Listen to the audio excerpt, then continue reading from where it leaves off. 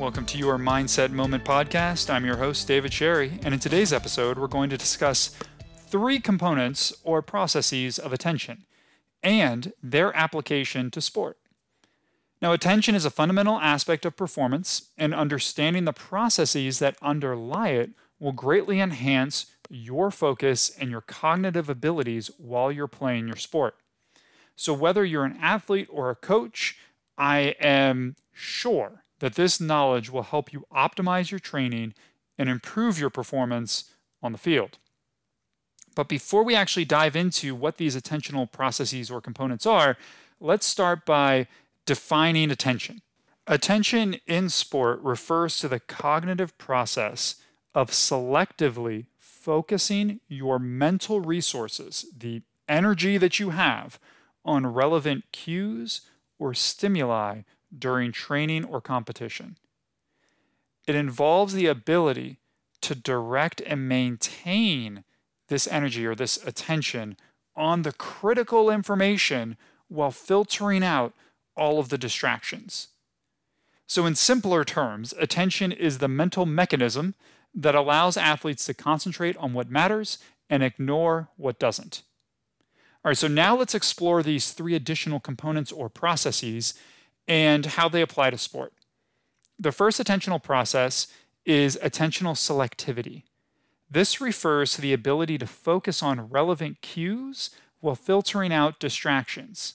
So in the context of whatever sport you play, you need to direct your attention to the most important information while disregarding everything that's irrelevant, all those distractions, all the other stuff. So an example, a golfer is preparing for a putt. The golfer must selectively attend to the contours of the green, the way that the green is maybe sloping, the type of grass, the distance to the hole, while disregarding, let's say, the movement of the spectators, of his or her opponent, of the weather, or any other external distractions. By honing their attention selectivity, this golfer can improve his or her decision-making and accuracy in this critical moment. All right, so the second process is attentional capacity. This refers to the amount of information an individual can process and attend to at a given time. So in sports, athletes often need to allocate their attention to multiple tasks simultaneously.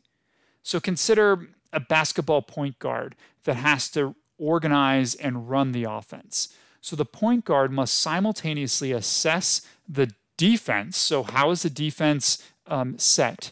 Track the movements of the teammates that are around him or her, and then identify potential scoring opportunities and possibly even run a play.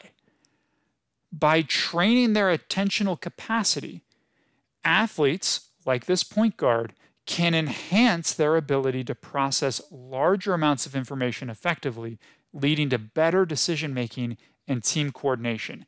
But it takes time and practice to do that. So the third attentional process is attentional alertness. This refers to the level of arousal and readiness to respond to stimuli. So in sports, athletes must be alert and responsive to the dynamic and fast-paced nature of competition. So think of a sprinter waiting for the start of a race. The sprinter needs to be fully alert, prepared to explode out of the blocks as soon as the race begins. By developing techniques to improve attentional alertness, the athletes, like the sprinter, can optimize their reaction time and gain a competitive advantage over their opponents. Now, let's explore some practical application of these attentional processes. So think again of a soccer coach working, with her team. So the soccer coach can integrate attentional selectivity training by simulating game scenarios during practice where players need to focus on specific cues, such as the movement of opponents or the open spaces of the field, while disregarding distractions like loud noises or music or stimuli. This helps players enhance their ability to selectively attend to critical cues during real matches.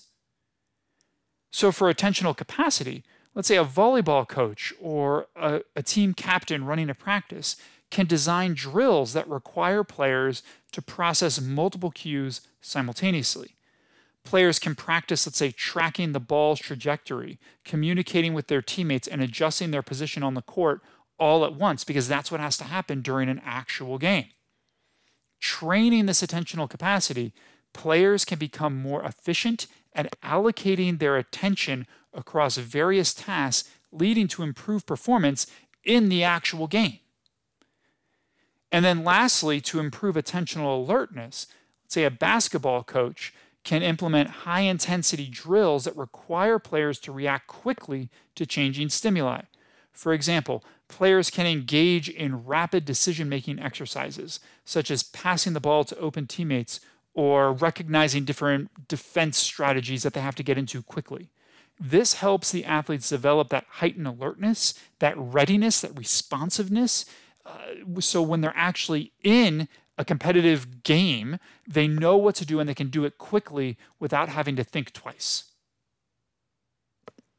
So thank you for tuning into this episode of Your Mindset Moment podcast. If you found this episode helpful, please share it with your friends, teammates, anyone else who you think might benefit from it. Don't forget to subscribe to the podcast for more valuable insights on improving your mindset, both on and off the field. Remember, your mindset is your greatest asset. Train it well.